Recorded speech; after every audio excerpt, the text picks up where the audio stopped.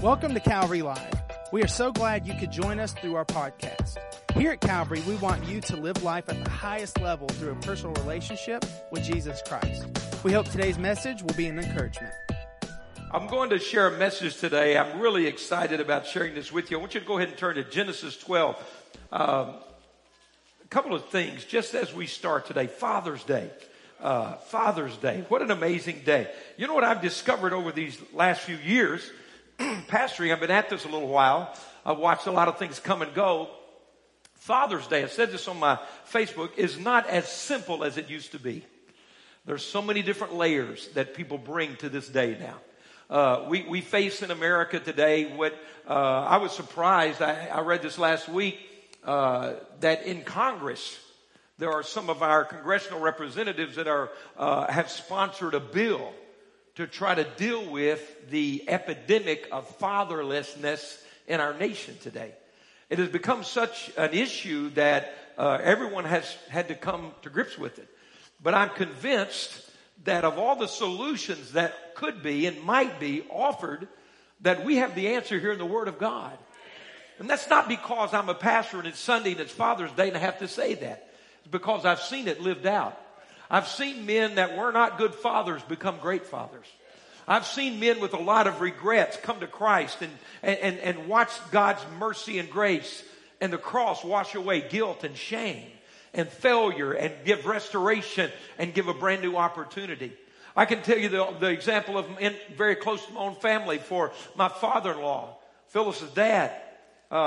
He grew up in a pastor's home. Phyllis's grandfather, his father, one of the greatest men I've ever met in my life, led one of the greatest churches that I've ever had the privilege of attending in the Dallas-Fort Worth Metroplex. When her grandfather retired, it was the largest, whatever term you might want to use, Pentecostal, charismatic, full gospel church in the entire Dallas-Fort Worth Metroplex. He brought, it was at the end of World War II, the beginning of the outpouring of the healing revival. It was the headquarters for the Voice of Healing movement that swept across this nation. He was used in an amazing way. Anybody ever heard of Joel Osteen? Well, his father, John Osteen, was in a fellowship that did not believe that the baptism of the Holy Spirit and the gifts of the Holy Spirit were available for today. But in his seeking the face of God, he began to realize there was something that God was going to do in his life. And he writes in his in the authorized biography of John Osteen is his encounter with Phyllis's grandfather. Have any of you ever heard of Dr. Larry Lee that led a great prayer movement in the Dallas area? He wrote the prayer thing, "Could you not tarry 1 hour?" His biography states that he would go to her grandfather's church and sit in the balcony on Sunday nights and weep, being in the presence of God. On and on those things would go. And so he was an incredible man. But Phyllis's dad, growing up in that home, had the enemy come at him as an early child and attack him with doubts and fears. There was some abuse that happened from members of the church. There were a lot of things that the enemy stacked up against that young man to detour his life. And so he was 58 years old when he finally gave his life to Christ. Phyllis and I had been married. We were living here and pastoring this church. I'll never forget that Sunday night when we got the call. It was amazing.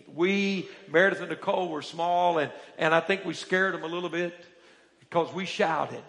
We just said, well, that's sweet, and praise the Lord. Look, I've been praying for that man for 20 years. She'd been praying for all those years. And when he called and said, I gave my life to Christ, I accepted Jesus tonight, I'm a born-again believer, man, we shouted. And I'm going to tell you, he struggled in those early years. Phyllis grew up in a home with a mother who loved Jesus and served God, and a dad who did everything for them except serve Jesus. And there were some gaps. He had a hard time saying, I love you. He had a hard time communicating his feelings. There was a lot of anger and bitterness built up inside of him, and she grew up with some things that were lacking. But I want to tell you men and you families here today, he was 58 years old when he got saved. And some people say, well, it's too late. Some people say, well, you've missed too many opportunities. Everybody with me right now? Some people might say, well, it's never going to be the same. Well, God gave his wife and his daughters and his sons, my wife, gave them 30 more years with that man. And I watched that man change. I watched him. Listen, when I first started dating Phyllis, I'm not trying to brag on me. I mean, I just liked her enough. I was in love enough. I was going to take a risk. But you had to be a man to walk in that house.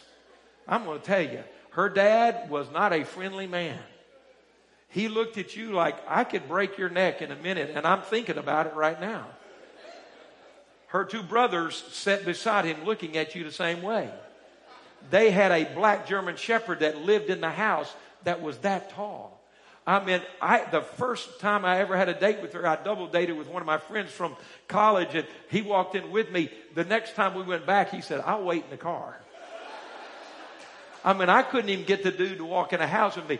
You walked in that house, you really kind of figured out what it was. I mean, Phyllis was safe. How many understand what I'm talking about? If Phyllis was safe, Thor would have not have laid a hand on her. You realize what I'm saying? Captain America would have hid behind his shield to see that house. So he was a tough guy. He was a tough guy, and not wouldn't communicate love. A lot of things a child would need. But at 58 years of age, he gave his heart to Christ. And I watched God change that man's heart. He became one of the kindest, most loving, encouraging, supportive men. Phyllis got 30 years with him that the enemy tried to steal. And I'm here to tell you today, gentlemen, you may have wasted some years. God can restore your years. I'm here to tell some children who didn't get what you needed from your father that God's still a good father and he's going to do some things in your life. What we're going to say today is it's not over and it's not too late. And you might say, well, my father's already gone and it never happened. I'm going to tell you, you have a heavenly father who loves you, who's for you, who chose you. The Bible uses this term, he adopted us. We weren't, he didn't have to have us. He chose you. You understand what I'm saying? He adopted you. He picked you. He paid a price for you. And so today, we're going to be encouraged by these things. I just want you to know that there's very few perfect families. On my end, I'll tell you about my father. I never knew him except as an incredible man of God. He was my best friend. He was my best man at my wedding. He was my hero. I loved him. I honored him. My dad taught me everything. He was a gift in my life. And I'll never forget the day I was standing by his bedside when he breathed his last breath. Phyllis was there. Our family was gathered around his bedside. And he went out as a man of honor, loved and celebrated. It was a moment. It was a holy moment. I don't know. It was so holy. It was at Huntsville Hospital. When we gathered, we sang and we worshiped around his bed that day in the intensive care unit. It may happen often. I've never seen it before. But when we walked out of the door from that intensive care unit, my father had passed away.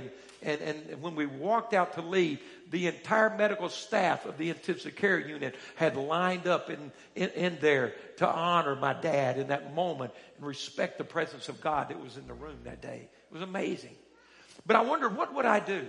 I've had to say goodbye to my dad. I said, what am I going to do? You know, my father, most of you know, some of you don't. He built every building in our church but this one.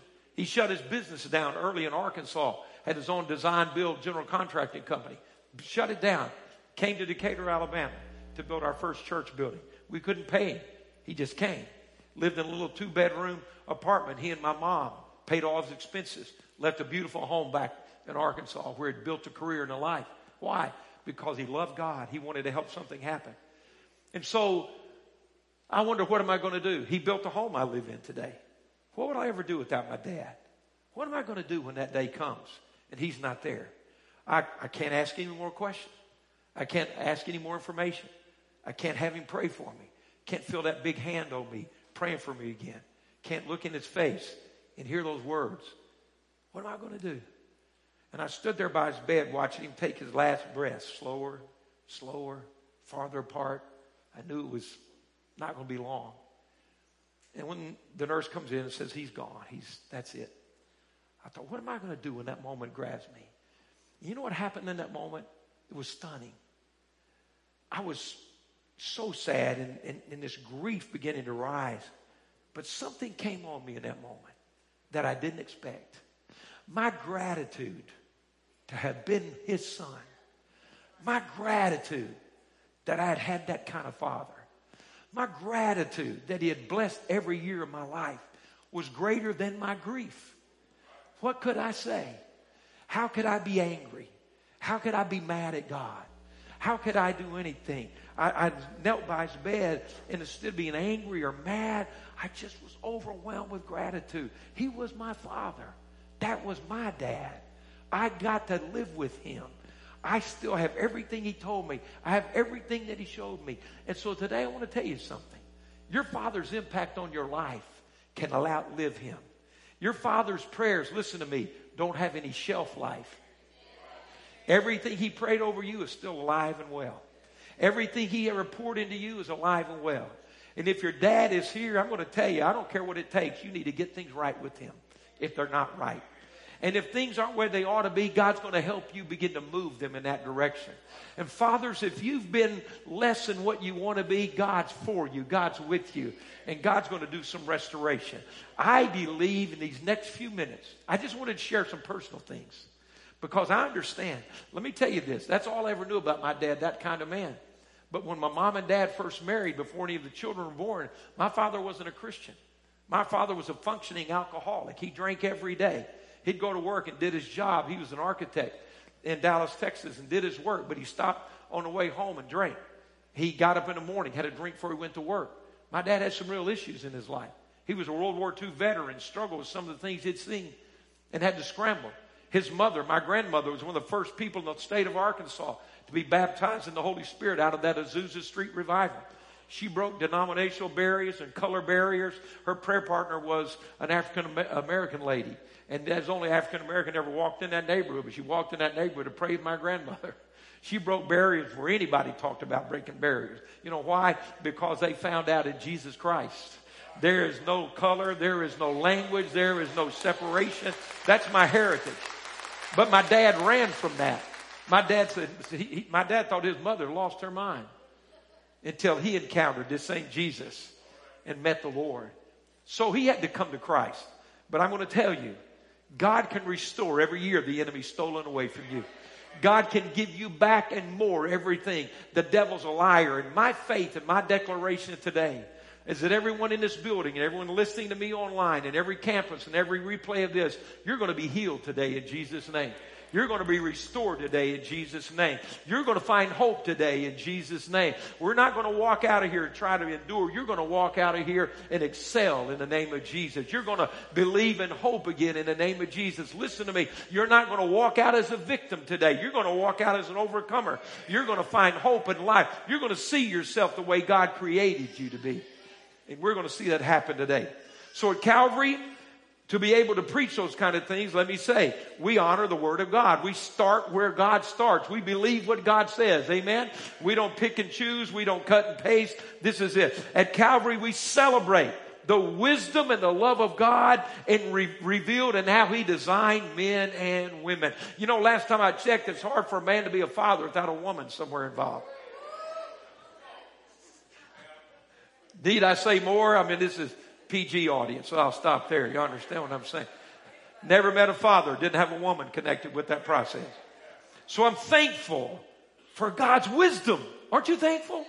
For how He designed a woman in her unique abilities and a man in his unique abilities. It's an amazing the way God designed us. We recognize that. We celebrate that. And we also today celebrate the incredible results when a woman and a man commit their life in a covenant before God Almighty called marriage. And what God does, I'm going to tell you, gentlemen, there's something that you need that she has. Ma'am, there's something you need that he has. And it's worth waiting on God's timing and wisdom and person and order and place. If everybody else is confused, we're not confused around here.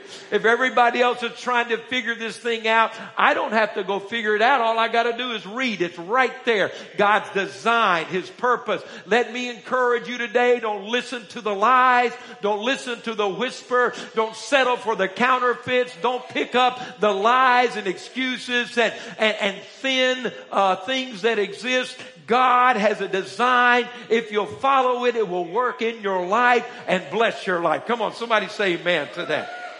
So we honor the ladies. We honor the men. Today I'm focusing on our fathers and your incredible impact, gentlemen, and what you do. I realize, as I said, when we come to this day, there's a range of emotions. that we deal with based upon our experiences. As I told you, I grew up with my father. He was my hero. When I was young, listen to me, all my words, I thought he was a superhero, but I learned later my dad did not have a cape hanging in his closet. You know, and that made me love him more, because I found out my father wasn't a superhero. He was a man. He was a man like any other man. He faced what any other man faced. He had to deal with every other man, but he chose to make some decisions in his life. He chose to make Jesus Lord of his life. And this man, my father, a real man, a man that faced what everyone else has faced. You know, as I grew up and grew older, you know what I realized? My dad wasn't perfect, but he was a godly man. A man that loved God. A man that led the way for his family and many, many, many others around him. You know, that man, that my dad, I realized, and this is when I realized that my dad, in my eyes, was a great man. He was a real man. He was a human man. He faced what other men faced, but in my eyes, my dad was a great man. Gentlemen, I want to tell you something today. I'm going to prophesy over every man in this house. I'm going to speak the word of God over you today. I want you to listen to me. I don't want any excuses. I don't want any filters. You listen to me. You're a great man. You're a great man. I'm going to say it again. You're a great man. Young men sitting in this house, God's going to make a great man out of you. You say, well, Pastor, I don't feel great today. I didn't ask you how you felt. I told you who you are. Well, Pastor, I haven't been great. I didn't talk about where you've been. I'm talking about who you are. Well, Pastor, I've blown it. I'm not going to identify you with your mistake. I'm going to identify you with the will of God over your life today. I know who you are. I know what's in your life. I'm not up here to play a violin and sing a sad song. I'm here to prophesy into you and tell you who you are. I'm going to pull that out of you by the power of the Holy Spirit today in the name of Jesus. Come on. If you want to be a loser, this is not for you. If you want to be great, I'm speaking into your heart. If you want an excuse to fail, you can go somewhere else. I'm not going to give you one today. I'm going to tell you God has something planned for you, sir. Young men, I'm glad our young men are here today. I'm glad these students are here today. You know why? Because I'm speaking over them. They're great men. They're going to be great men. They're being developed even at this time. That word great, I'm not afraid of, and I'm not going to back away from it. Look in Genesis 12 and verse 1. Genesis 12:1. This is when Abraham was still called Abram. He wasn't Abraham, yes, he was just Abram. How many are listening to me? God's not afraid to start right where you are. God's not afraid to start right where you are. Look at this with me. Genesis 12:1. The Lord had said to Abram, leave your country. Now I want you to notice the past tense. We miss that often. Go back and look at this statement. The Lord had said. We're not reading the original conversation with God and Abram. Guys, are you listening to me? I believe, you might say, who gives you the audacity to stand up there and call all of us great? I'm glad you asked me that. Because all I'm doing is reiterating a conversation God's already had with you. You say, I've never heard it. Well, you weren't listening. You've heard it. And it beats down inside your chest. You just need to believe you can do that again. Okay? So watch this. The Lord had said. Do you know that everything God's promised you is never going to happen until you start walking in that? Everything that God's already said is still sitting there waiting. It's waiting on you right now. Do you understand that? It's not going to happen. It's already been stated by God. It's already in place. It's already there. Someone has to say, I'm going to act on this. Are you with me? Okay. So the Lord had said to Abram, leave your country, your people, and your father's household, and go to the land I will show you. Gentlemen, I want to tell you today, there are going to be some things you must leave if you're going to be the great man of God He's ordained for you. Are you listening to me today? You're going to have to let go of some crutches. You're going to have to let go of some excuses. I'm for you. Listen, I'm pulling for you. Nobody believes in you more than me, but I got to help you with some things. There's some things that can't go with you as you go forward in the will of God in your life. Do you know you might rise above anything your father ever did? Do you know you can go above your family tradition? Do you know you can excel from what anyone else has done in your life? You can go past that. So he said, you may have to leave some things, and I'm going to take you someplace. Watch what he says. I will make you. Someone say make. Evidently, he wasn't there yet. Evidently, he wasn't great yet. Evidently, it wasn't done yet. But God will start where you are. He will make you. Somebody say make. that means you're under construction. God's going to make something. How many are thankful God's making something in your life today? See, He'll start where you are. I will make you into what? A great nation. I will bless you. I will make your name great. We declare today your name's going to have a new identity. Amen. Your name is going to carry blessing and favor and honor. And your sons and daughters are going to be honored to carry your name. And your wife is going to be honored to stand with your name. Come on. How many are listening to me today? I'm going to make your name great. And your name, what? He's going to make your name good? No, He's going to make your name great. And you will be a blessing. You may not be a blessing now. You may not have been a blessing yet. Come on, listen to the word. You will be a blessing. Come on, someone say, I'm a blessing. Come on, say it. You need to say it. You've said all the other things. Say it. I'm a blessing. Wives, quit looking side-eyed right now. I want you to say, you're a blessing. Come on, say it to a man around you. Someone say it to your husband. Say it to your father. Say it to your dad. You're a blessing. You know why you better say that? Because I'm going to read the next two verses. I will bless those who bless you. Come on.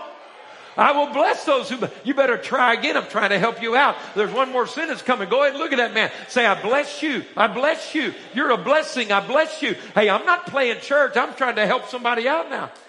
Because look at the next verse. And whoever curses you, I'll curse. Well, you want to try it one more time? You want to bless somebody? I bless you. I see you look. I don't care how you're looking at me right now. It doesn't bother. If looks could kill me, I'd have died a long time ago.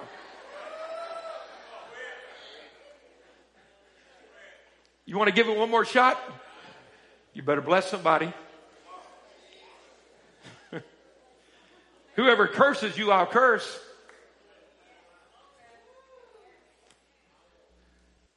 I don't have a mic, but I'll drop the mic. Whoever curses, I don't want to drop that one. That's all peoples on earth will be blessed through you. You're going to be a blessing. Your territory is large. Your influence is great. You're here for a reason. It's a good reason. So God starts where you are. Now I want to show you something. Let me show you a process. I'll give you two quick illustrations, and then we're going to release it in this house. Look at me in 2 Samuel chapter 22. We're looking at greatness. 2 Samuel 22. Turn there with me, verse 36. 2 Samuel 22, verse 36. This is David celebrating the victories of God in his life. This was a prophetic song that he began to sing and as praise to God. After God had done all the things, defeated his enemies, he's telling us, how did this happen? I have it here from the original NIV. Look at this. You give me your shield of victory. You stoop down to make me great. Wow. You stoop down. God starts where you are, gentlemen. He stoops down to make you great. He reaches down where you are. Come on, how many are thankful for that? You're not too far. God stoops down to make us great. He reaches where we are. That's the word of the Lord. I want to say it again. You give me your shield of victory. Gentlemen, ladies and gentlemen, let's read it out loud together. Are you ready? You give me your shield of victory. You stoop down to make me great. Now I'm going to be quiet and listen to you say it. All right, let's go. Ready, go. You guys say it. You.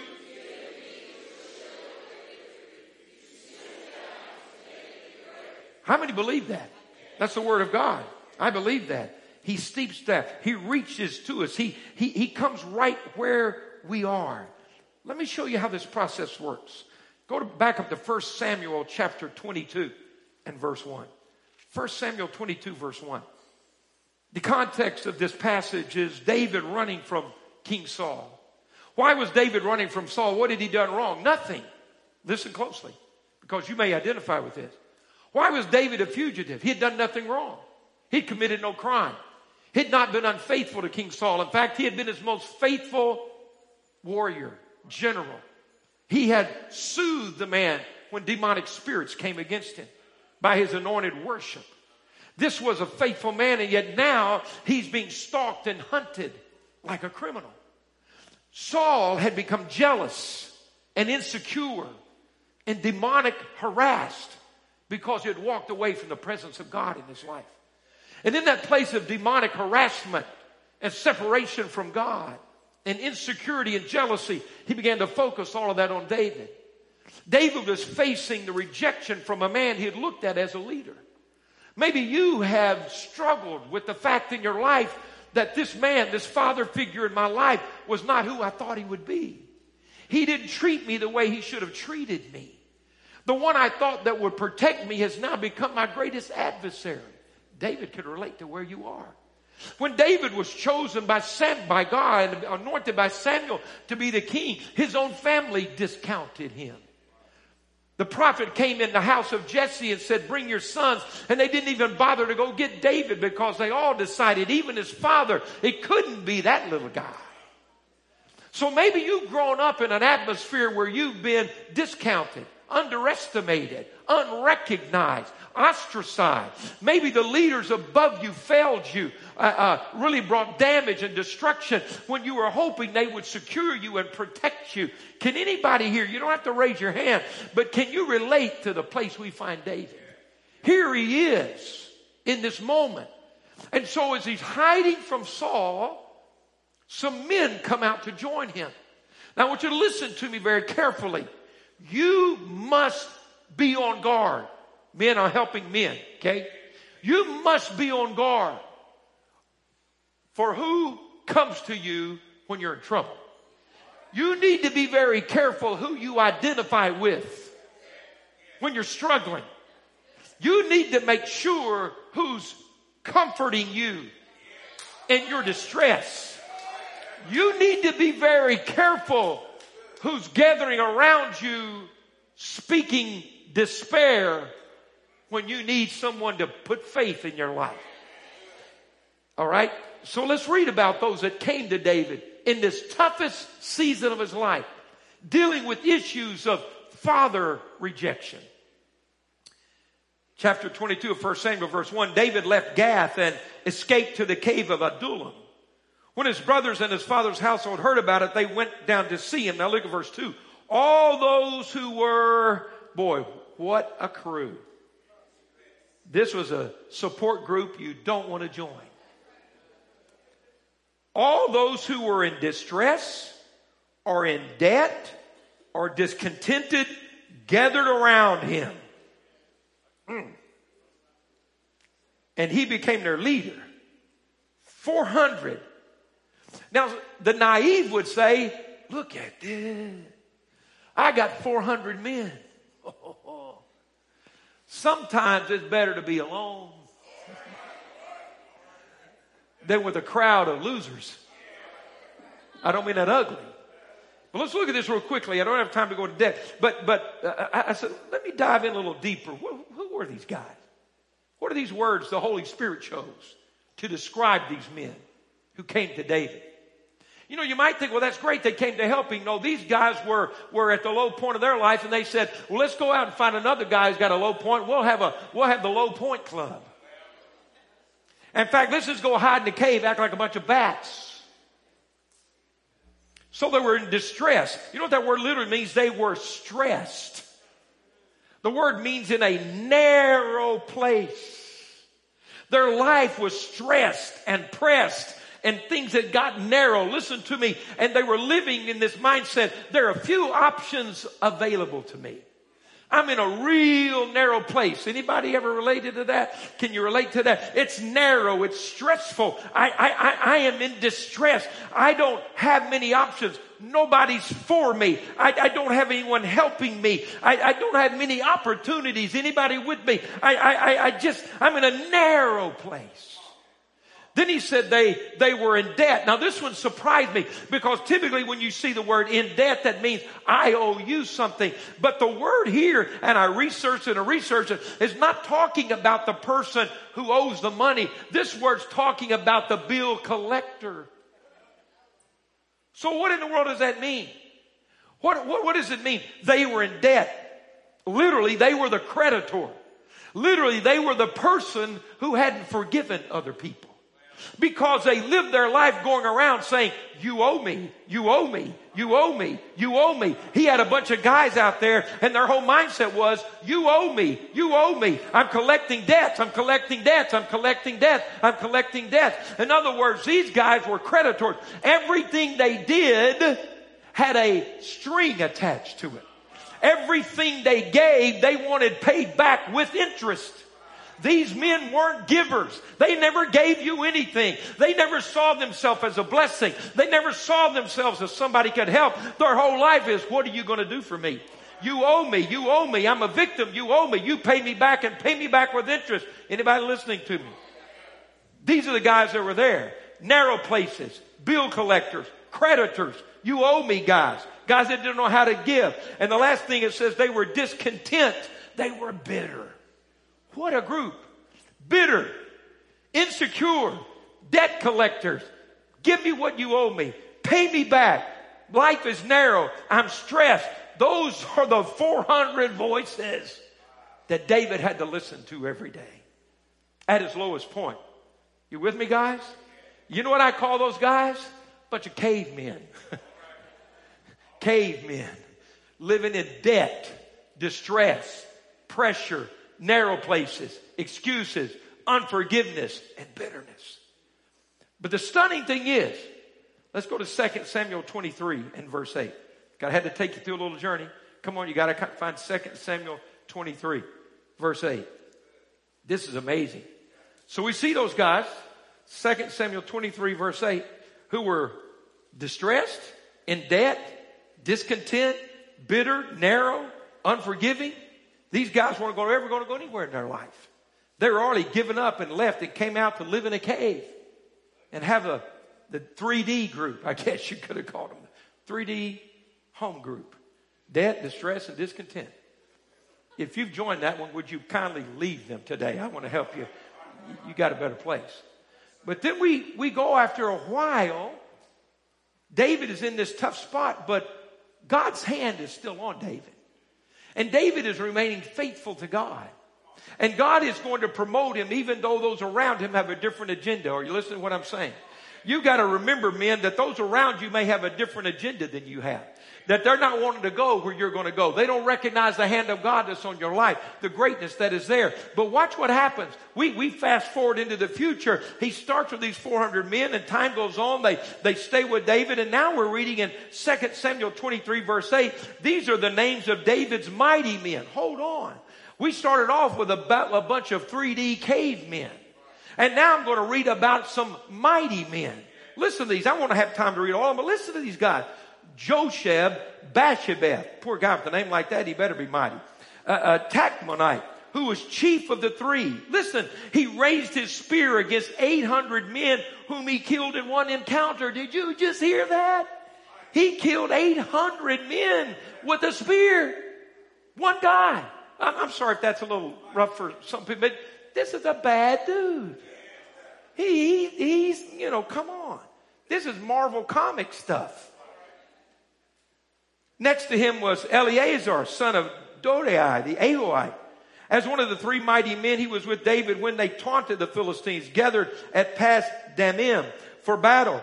Then the men of Israel retreated, but he stood his ground and struck down the Philistines till his hand grew tired and froze to the sword. The Lord brought about a great victory that day. The troops returned to Eleazar, but only to strip the dead. Everybody leaves him. He fights so long his hand cramps on the sword, and he keeps fighting. Next to him was Shammah, the son of Agi, the Hararite. When the Philistines banded together at a place where there was a field full of lentils, Israel's troops fled from them. But Shammah took his stand in the middle of the field. He defended it and struck the Philistines down, and the Lord brought about a great victory. It just goes on and on. One of these guys that says he went down in a pit on a snowy day and killed a lion. I guess, is that exercise for these guys? What are you going to do? You're going to run a mile today? No, I'm going to jump in a pit and kill a lion with my hands today. These guys were phenomenal.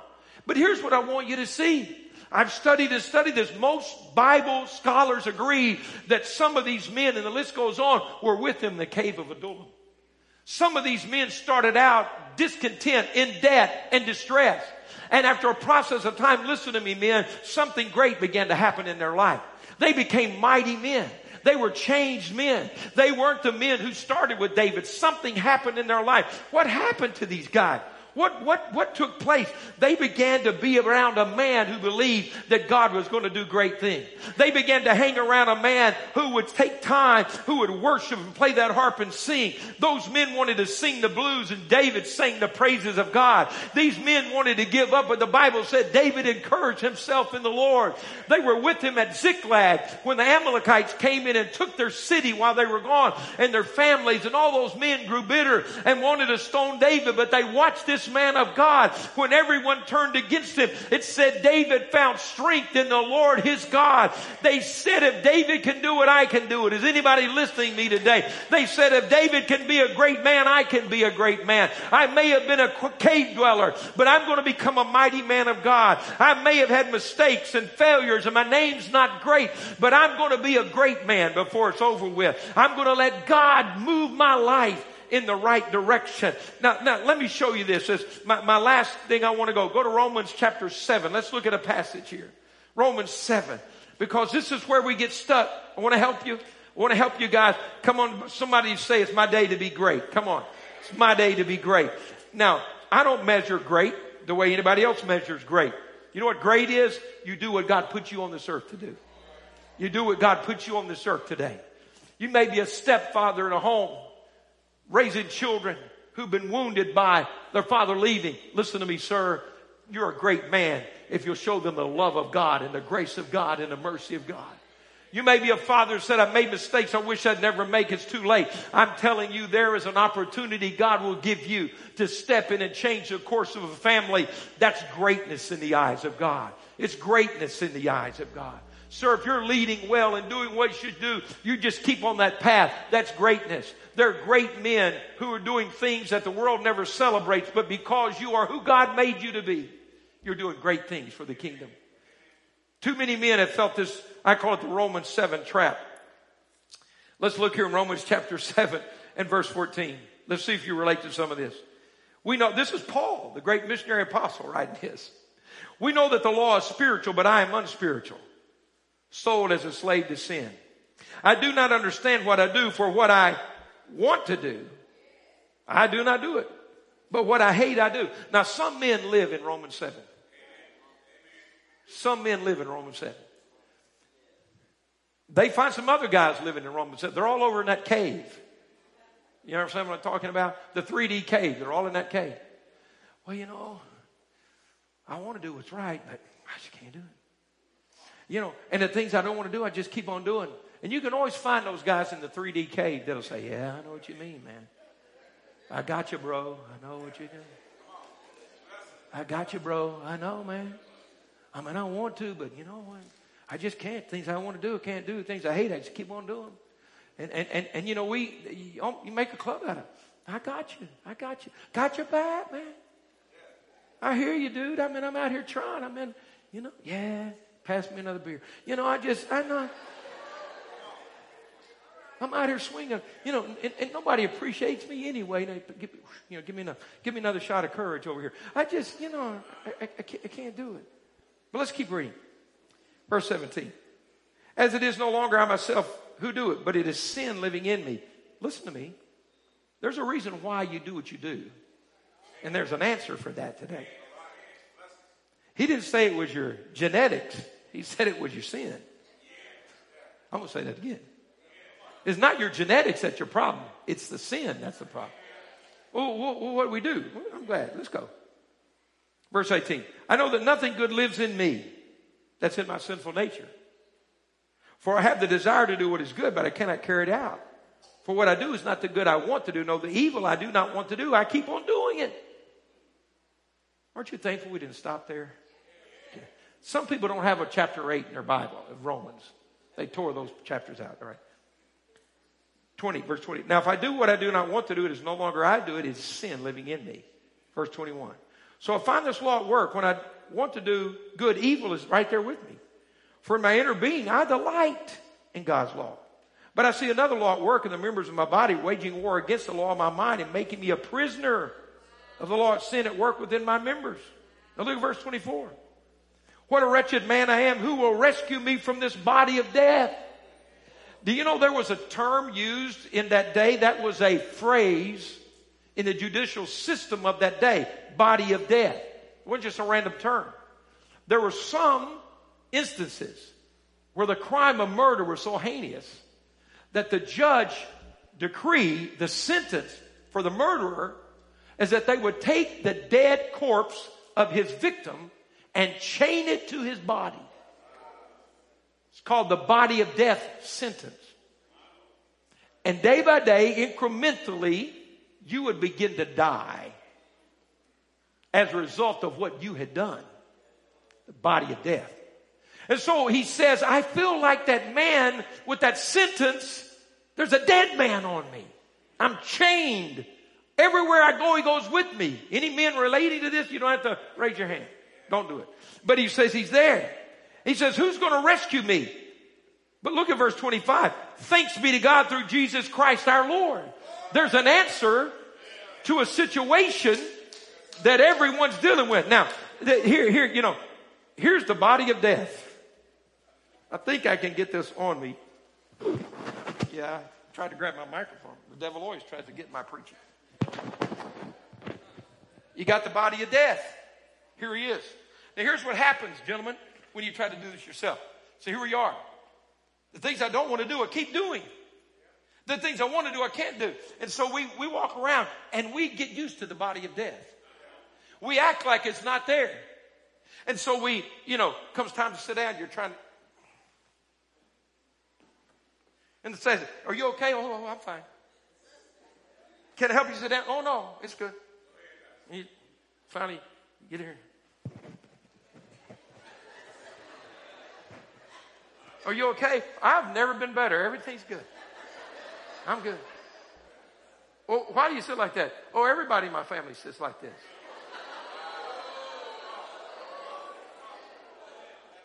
We all sit like this.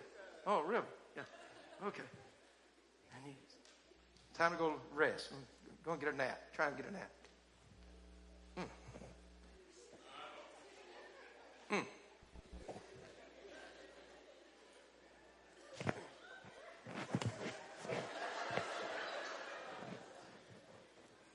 You get up the next morning. Your wife says, you don't look good. You say, I don't sleep good anymore. Why aren't you sleeping? I got no idea. Everywhere I go. You got me? Nothing wrong with me. Everybody in my house sleeps like that. My grandfather slept like that. My father slept like that. Well, you think your life can change? Oh, it's just fine. Everything's good. Yeah. It's like, you can't do it. And some of you today, come on, I got to hurry and get through this. You're here. You know what's happened? We understand that. Here's the part we might miss. You're trying to make this relationship work in your life. You're trying to make life work. There's something hanging on your back. You know what it is? It's that rejection. And you're trying to make life work, and you just about think you found a good relationship. But that rejection gets in the way. You're trying to love somebody. You got a monster on your back. Men, you want to love your wife and your children, but you got a monster on your back. You just about think you're going to work this out, and you're about to forgive, and you think I'm about to be set free finally, and you think everything's going to be fine. You get your bottle there. I'm not going to get your purse either. And you try to go to church. Listen, what helps somebody. And you say, I just don't feel comfortable in church. I don't doubt that. Look who you're sitting on every time you go to church. And you say, I have a hard time worshiping. I don't know what it is. I just don't seem like I can worship. Every time I try to worship, it seems like something gets in the way. And come here, sweetheart.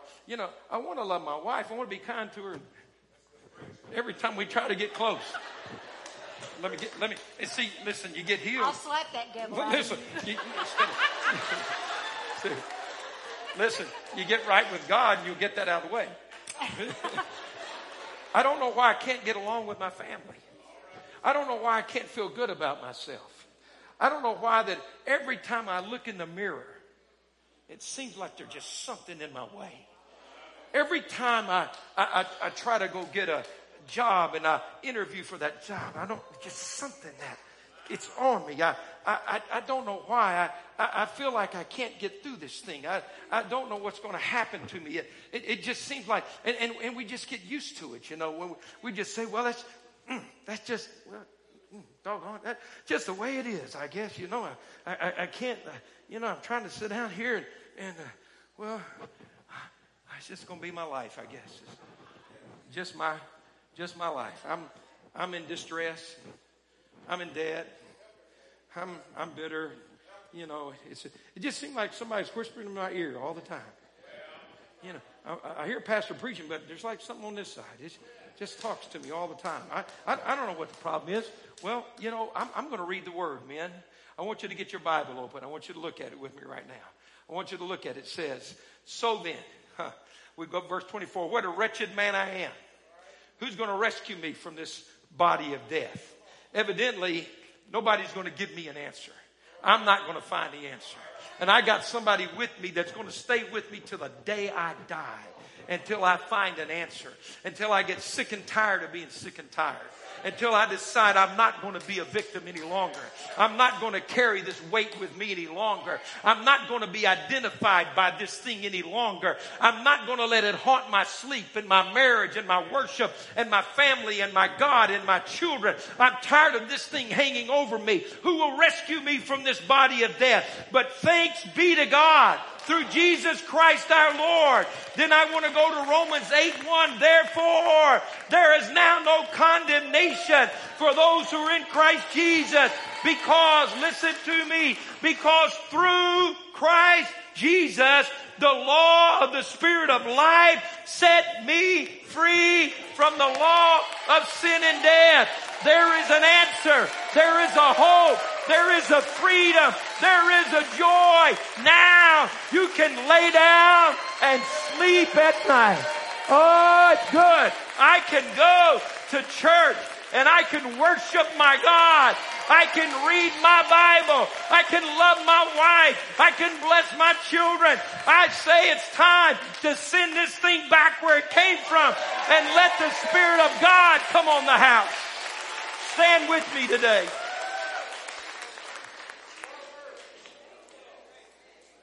Gentlemen, I want to call every male in the house up here. Come on, come on. We're not going to make you hold hands, kumbaya, do anything like that. Come on. Come on up to the front. You first guys come to the front, please. All the male, fathers, but everybody. Everybody, come on. I'm not going to make you do anything I don't like to do. You're not going to hold hands, look in each other's eyes. None of that stuff. Relax. You got a man who's been set free up here. We're not going to do that stuff. My Lord, look at these men. Look at these men. You guys, look at you. You can spread out on the side if you need some room. They're still coming. Just spread out to the wings on the side. I'll tell you this. People said men aren't coming to church anymore. Well, I hadn't been to that church. You men, I want you to listen to me. There's greatness in you today. There's greatness in you today. It's because of the Spirit of God. You know what's been holding you back is that law of sin and death. It's that thing that if I'm left to myself, I'm going to miss it. Are you hearing me today? I'm left to myself, I'm going to blow it. Left to myself, it's going to get in my vision and cloud what I'm trying to see. And it's going to pull on me when I need to go forward. It's going to disrupt me. It's going to clog my vision. But through Christ, Amen. There's a law. The law, the Spirit of life set me free from the law of sin and death. I've showed you this before, but let me show you this. See, it's a law. It's a law, like the law of gravity. Gentlemen, listen to me. Instead of fighting something you can't win, it's a law. Gravity's gravity. If I let go of this, it's going to fall because of the law of gravity. You can say, I'm not going to fall. I don't need Jesus. I got this. That's going to be the deal. But why is this not falling right now? Because my hand is stronger than gravity at this moment. And if I'm left to myself, I'm going to do that. But through Jesus Christ, there's another law that takes hold of your life. The law of the Spirit is greater than the law of sin and death. The Holy Spirit living in you, gentlemen. See, greater is He that is in you than he that is in the world. Great. Where is your greatness? It's a great God living in you. Greater is He that is in you than he that's living in the world. George Sawyer, without the greatness of God, will do that every time. Every time. You've been there. You've tried to do it. You tried to quit. You tried to leave it. You tried to go away. You tried to get over the hurt and the shame. Some of you men never had a dad. Never had the blessing spoken over you. Never had the opportunity to see it lived out. But God's big enough to come put that in your life today. I just want to pray that over you today. If you're standing here and maybe you've never given your heart to Christ, maybe you've just held back and you said, you know, I believed that lie for a long time. When I was a young man, I used to say, well, when I get older, I'm going to serve God. Listen to me, young guys. You know what happened every day I waited? That joker got bigger. My eyes became dimmer. My mind became more deceived. Because I'd lived out in that cave so long, I thought that was normal. You're listening to me? I thought that's just how it's going to be. Began to believe a lie. Thank God. God intervened. There was that moment where when that thing came off of me, I said, dear God, it was frightening to me to see how far I'd gone, how blind I'd become at that point in my life. You young men, God wants to bless you. God wants to make you great. You guys that are middle-aged, you got half your life left. Make it the greatest half. Maybe you're at the end of the days. You know what? What's your legacy going to be? You say, well, Pastor, I've wasted a lot. Well, let your testimony be that the devil stole a lot, but God's going to restore everything the devil took away from me. My family's going to see it. They're going to rejoice in me. My family's going to be proud of me. My name's going to be great. Why? Because greater is He that is in us than he that's in the world. The law of the Spirit of life sets me free. You can ask Christ in your heart today. You can make a new commitment to God today. You can say, you know what, I can't do this by myself, but God, I surrender. You can do this. Change your whole identity. The greatness of God is in your life today. Thank you for listening to today's podcast. You can connect with us live each Wednesday and Sunday through our social media pages. If today's message has blessed you, please rate and review us so that more people can hear this message of Christ. Find out more about Calvary on our website at calvaryassembly.org.